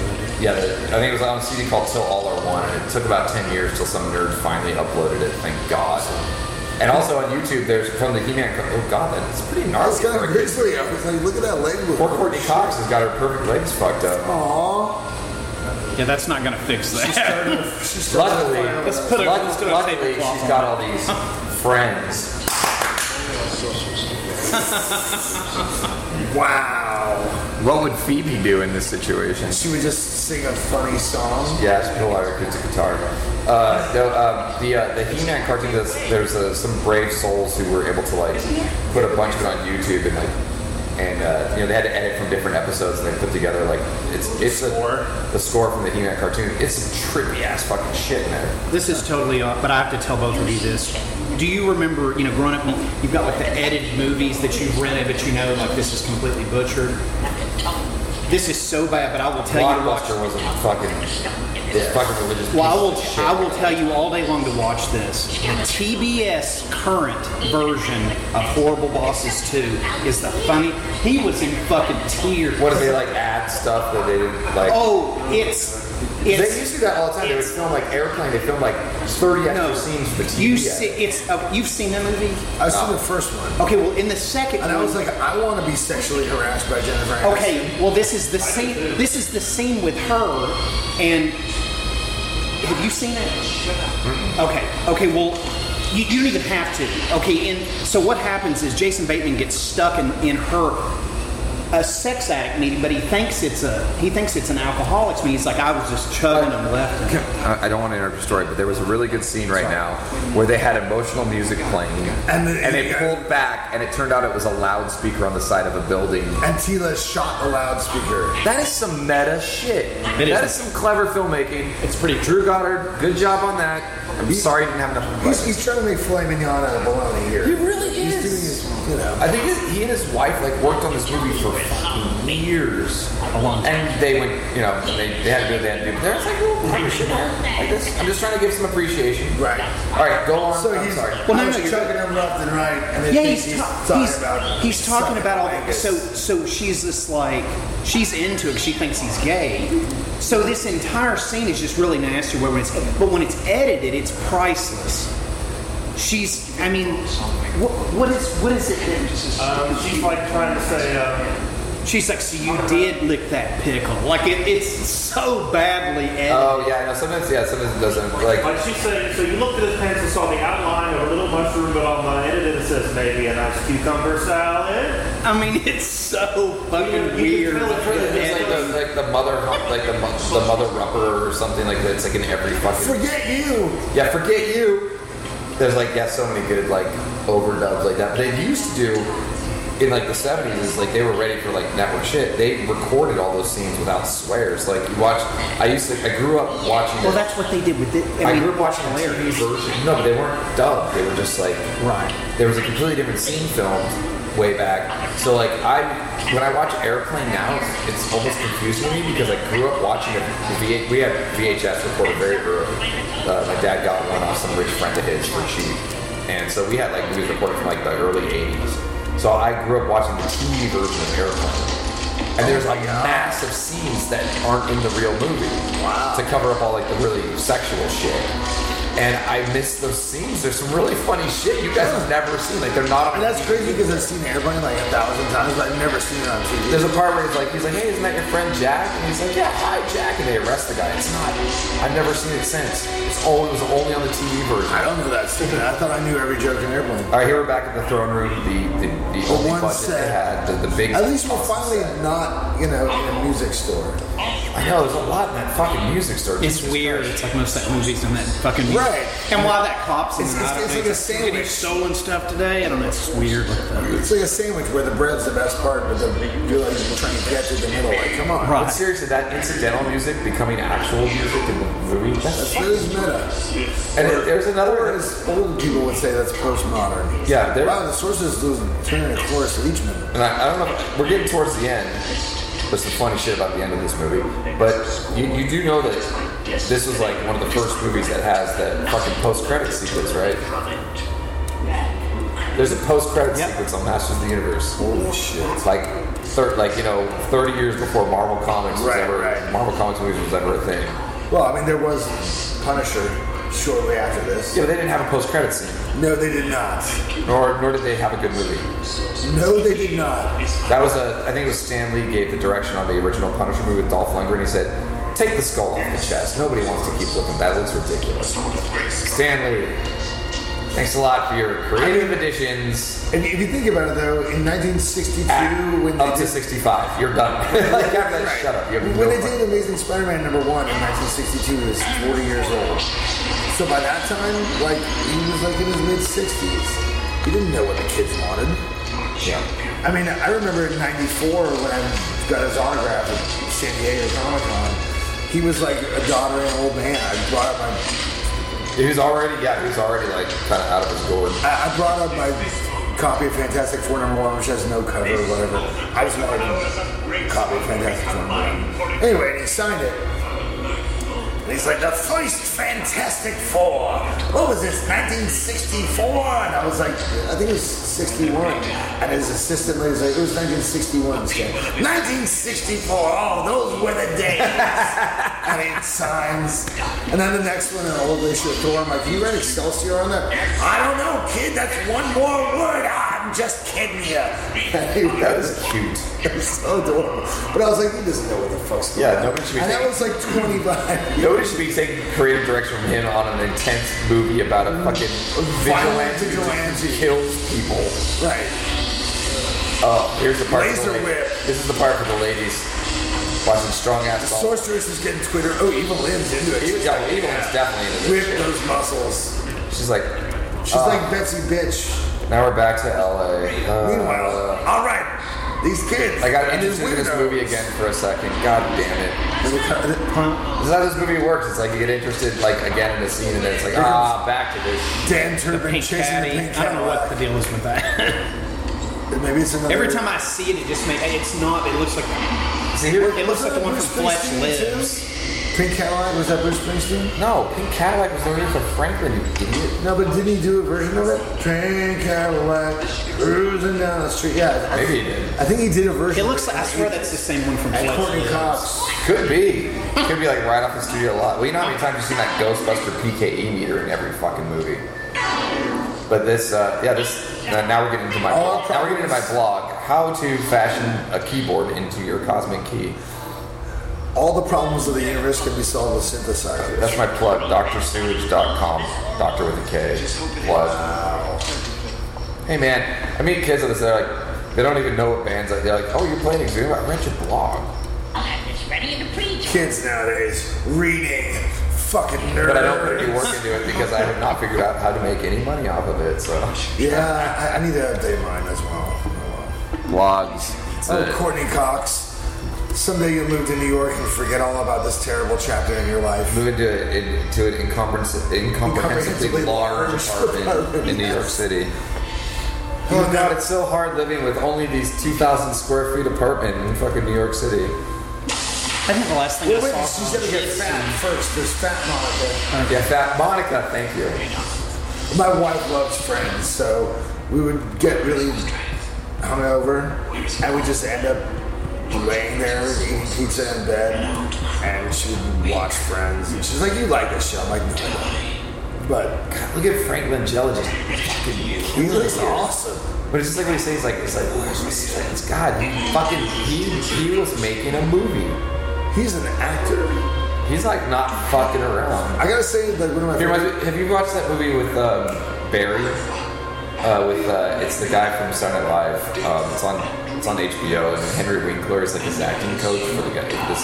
He's a hitman who decides he loves acting, but he sucks at it. But Henry Winkler's in it, and he's like, they do movie scenes in the acting class, and Henry Winkler's like super serious, like acting coach, like telling you, you're doing it wrong, and they're doing scenes from like True Romance and shit, and it's like terrible. That's like what Frank Langella is doing in this movie. He does not care that this is a kid's movie. He's like, I'm a paid professional. I will give it everything. I love him in The Ninth Gate. He's so good at that. I love that movie in general. Despite best movie by a child molester. Exactly. I was gonna say, Roman Polanski might be a terrible person, but he's a great director. And that straight up looks like Skeletor. This shit's rad. Yeah. Now we're back to the good His part. staff's really cool. We're back to the fantasy part of the. And then we got Power of Grayskull. Yep. Because I mean that's another thing is we need a scene where He-Man breaks free and goes, I have the power. Oh, they do. Oh, there is one. Oh, there is one. I haven't seen this. Yeah, no, it's there. And they also mentioned, I did notice they mentioned the little, Gwildor said something about Lord of Snake Mountain. That was a nice little There's your Easter egg there. Oh, there he said. Master of the Universe. The titular line. Boy, I'm tired of all these Star Wars. Margo, you remember that, Margo? I'm tired of all these Star Wars. So yeah, this is like... This part's really fucking cool, to be honest. Like, this could have... It's well, so get ready close because to it gets being bad. But they really, they were really trying. If Mattel had actually ponied up and gave up half the budget like they promised, it might have actually been a much better movie. So but this is very apocalyptic. It's actually, well, maybe his motivation's a little more Thanos. He wants more power. I don't really know why he wants the Power of Grayskull, but... Well, he's got a skull face and he's kind of pissed. I'm tired of this castle ripping off my look. I mean, yeah, he's kind of just a universal cosmic, like he's kind of a lot like Marvel villains. Like, I want to take over the world because they don't really give him much of a sob story about why. Great face by Evelyn, like she's like, maybe you're looking at it, buddy. Never say never. Yeah, I mean, this is really, it's the Master Universe movie starring Skeletor. I agree. It's Skeletor the movie. It is, it absolutely is. With no skin. Yeah, here we go. He's God. And now here, maybe William Stout kind of fucked up because this costume he gets at the end is pretty lame. Although, as it's revealed, I think this costume would look good on a late 90s rap cover. Okay, I'm gonna correct. Lot of gold. Do you know who he looks like right here? He looks like fucking Lopan. Does look like Lopan? Yes. You're right. Yes. But those were they were contemporary releases, so I don't know if that was much for me. There must have been some other deeper influence from all the production The artists. helmet is almost Kirby-esque. It needs to have bigger, slightly larger horns, bigger prongs. Lots of gold, rap cover, No Limit Records. Yes, exactly. That was like No Limit Records fucking costume. They were everywhere, and all of a sudden the guy didn't pay his taxes, and then everywhere was just gone. Yeah, most Like Photoshop. Wesley Snipes. Oh yeah. But he's coming back, right? Which he keeps saying they're gonna make a Blade movie with him in it. I think he's talking out his ass. Dude. It's like I had a meeting with Marvel Comics again today, and it's like, dude, they're being so nice to you. It'd be so rad if they brought Wesley Snipes into the MCU as Blade. He's sick. Well, see, I'd be stoked. Passenger 57 was a great movie. I'd be stoked if they just brought back. That is a great movie. It is a great movie. That's Always been Stanley on Clark's soundtrack. Mwah. Look at this. Is the loneliness of good equal to the loneliness of evil? There's some fucking deep, there's like some Nietzschean conflict going on. Damn. But, Wesley Snipes, I'm sorry, that as far as I'm concerned, the MCU starts with Howard the Duck. That's it. That's right. First cinematic Marvel movie ever. Look, it looks like a Todd McFarlane horror movie place that just transported you to the Attorney of Throne. They're goddamn cat. Random breaks. Daniel Turpin made it. He made it. He's gonna get that Marty McFly kid for truancy eventually. You know how you can tell that the Justice League goes into great is that Turpin is a character, and it's just Jack Kirby. Oh yeah. It's just Jack Kirby. Have you watched any of the CW stuff like Arrow and? He loves all that shit. Man, fucking Arrow is fucking awesome. I can't do it. You know, Arrow. Some seasons are great, and some. The new one's crazy. He's like in jail and all that. I can't. don't know if you watch Matt grew up reading DC and Marvel. I grew up just Marvel. It's funny so it's like I don't have this. I can't. I'll watch a shitty show about a Marvel character, but I don't have that love of the DC characters where I'll watch. I was always a Marvel guy, but I like DC. We also worked.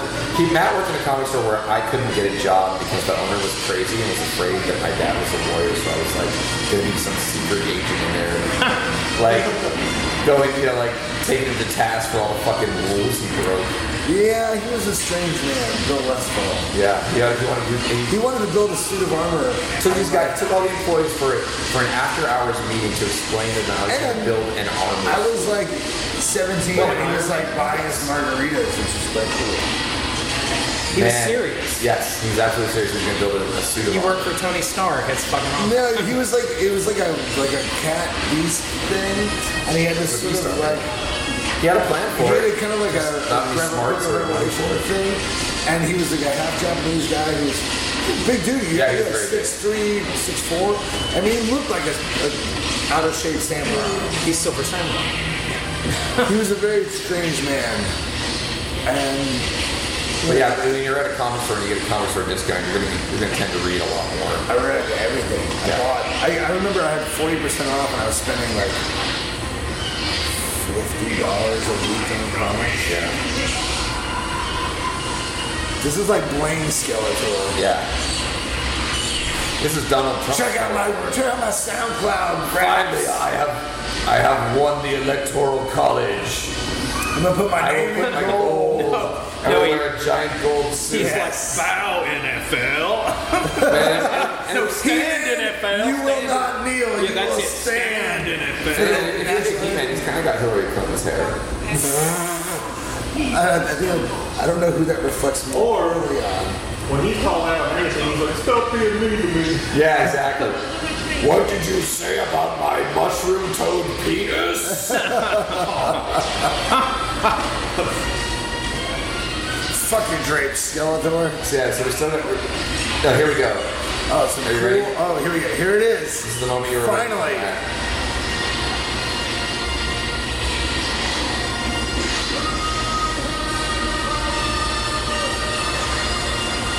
That is. So maybe he didn't say about the power of Grayskull. No, he said I have the power. That's probably the best scene in the whole movie. Yeah. In that Toys That Made Us episode, they talk about Mattel working with child psychologists.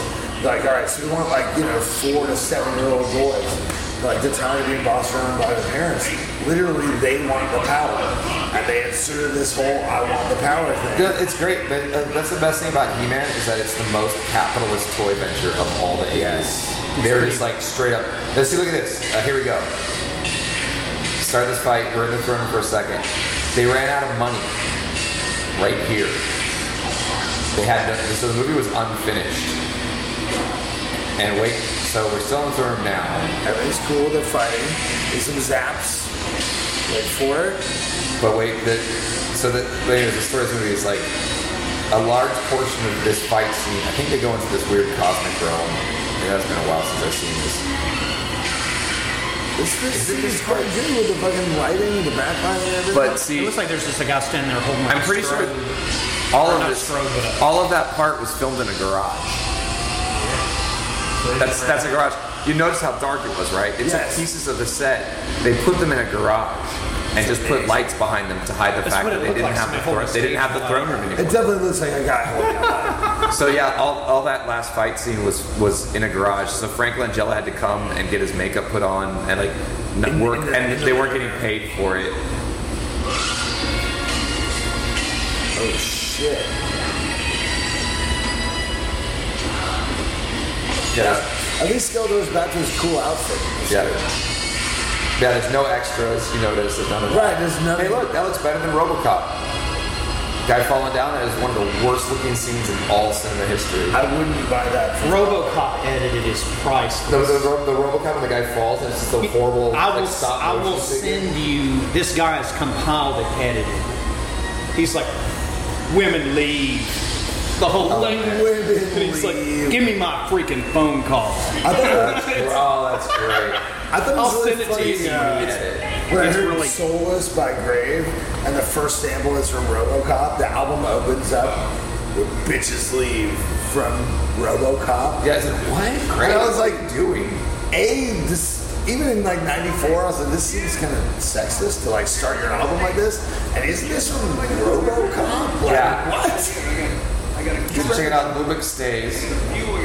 Whoa. I'm new. For some reason, I talk like I'm from New York, even though I was a cop in LA. Wow. Because I'm a stereotype. You're all character. slackers. Yeah, everything's good. Courtney Cox here. With her Christmas arrangement mask. Here's your sequel. There's your Her sequel. Hanukkah MacGuffin. mask. Right. The sequel. That's optimism. So they really wanted a sequel. We're gonna get to the after credits scene. They really wanted a sequel. She's smelling her hair. Wildor, I'll miss you most of all. The fact that she can say that without laughing That's is a amazing. testament to her acting. To call a person He-Man. This is what the turn is. They should have had him like in that on a Friends episode. Oh, it would have been amazing. That would have been Just like walk in a room from like nowhere. And as far as I'm concerned, this is where Courtney Cox peaked. Agreed. She was never in something I cared about more than this. Well, Wildor got some crazy braids. Yeah, in his face. He-Man got gold armor. They got all their fancy stripes on.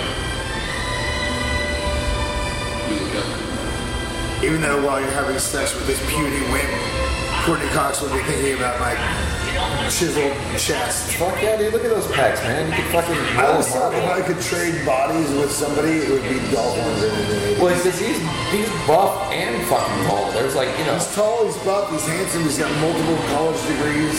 Yeah.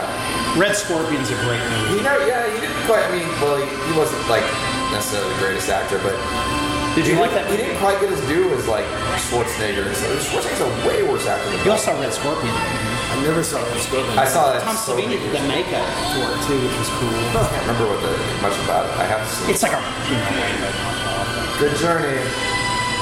slackers.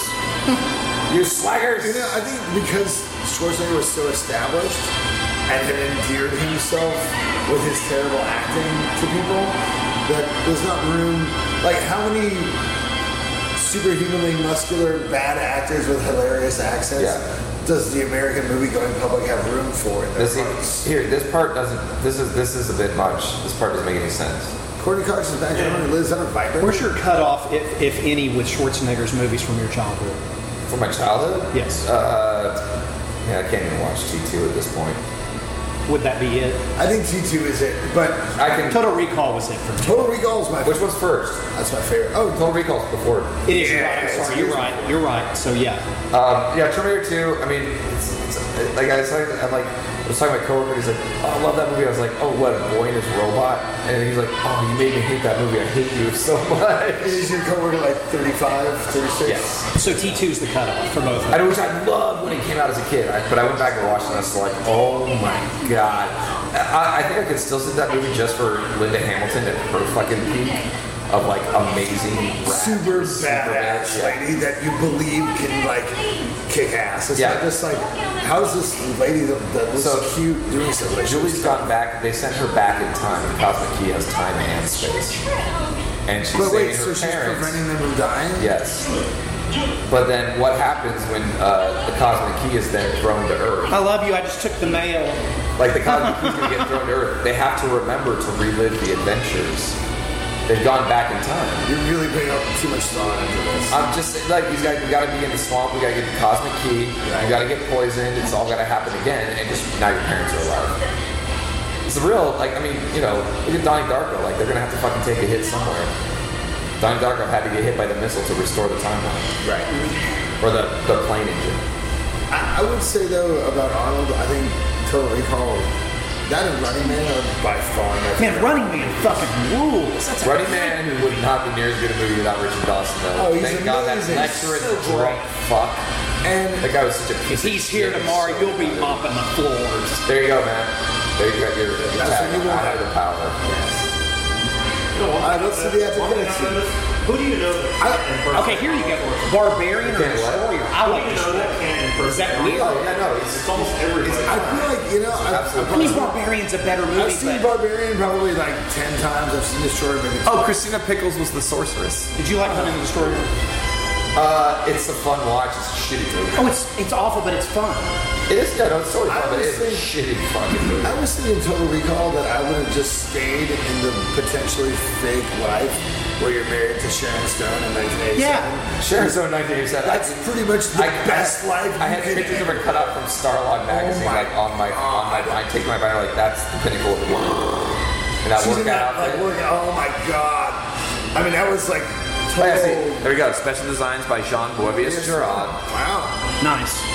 Yeah, no, this had a lot I never going did that. for it. Do I have time to pee before the end of the credits? No. Yeah, Oh, you do. pee. Yeah, you do. I can pee. Matt's West, gotta pee. Michael Westmore from the Star Trek stuff too. Yeah. No, there's so, I'm a huge Star Trek. like I said, there's so much going for this movie, and it got hamstrung by its Not butt. the Abrams crap, but the And even the story, like, yeah, it's just like going to LA. It kind of sucks, but it's like, I get it. They wanted to have a cipher. It was just such a fucking. It became such a trope in Hollywood after a while. It was like you're watching this epic space battle, and then you're in LA. Yeah. It's, I was on a spaceship. Now I'm in LA. Fucking LA. I'm so sick of LA as a filming location. I'll give that to Transformers. At least they moved it to Chicago. is all the Disney stuff shot here? Most of the Disney stuff is shot in Atlanta. We are in Atlanta, by the way, for anyone who's made it this far through this podcast of old dopes talking about toys they played with. I love it. But They yeah, love most of it is shot in Atlanta. I think they were threat of pulling some stuff out because the Atlanta is a very progressive, awesome city. The state of Georgia is not a progressive, awesome state, and the Georgia governor said it was like the bathroom bill about like not letting. Sure. You know, like, oh, you used to have a dick, so you still have to go fucking and dress. You still have to go in the men's room. It's like, fuck you. No. So the real question is, if they're trying to set up a sequel, yeah, I'm sure I didn't mean to interrupt. No. But if they're trying to set up a sequel, what is Masters of the Universe 2? Well, it's another Skeletor hijinks plot to try to take over the universe. You think so? Well, I think actually not when they're going to meet the weird.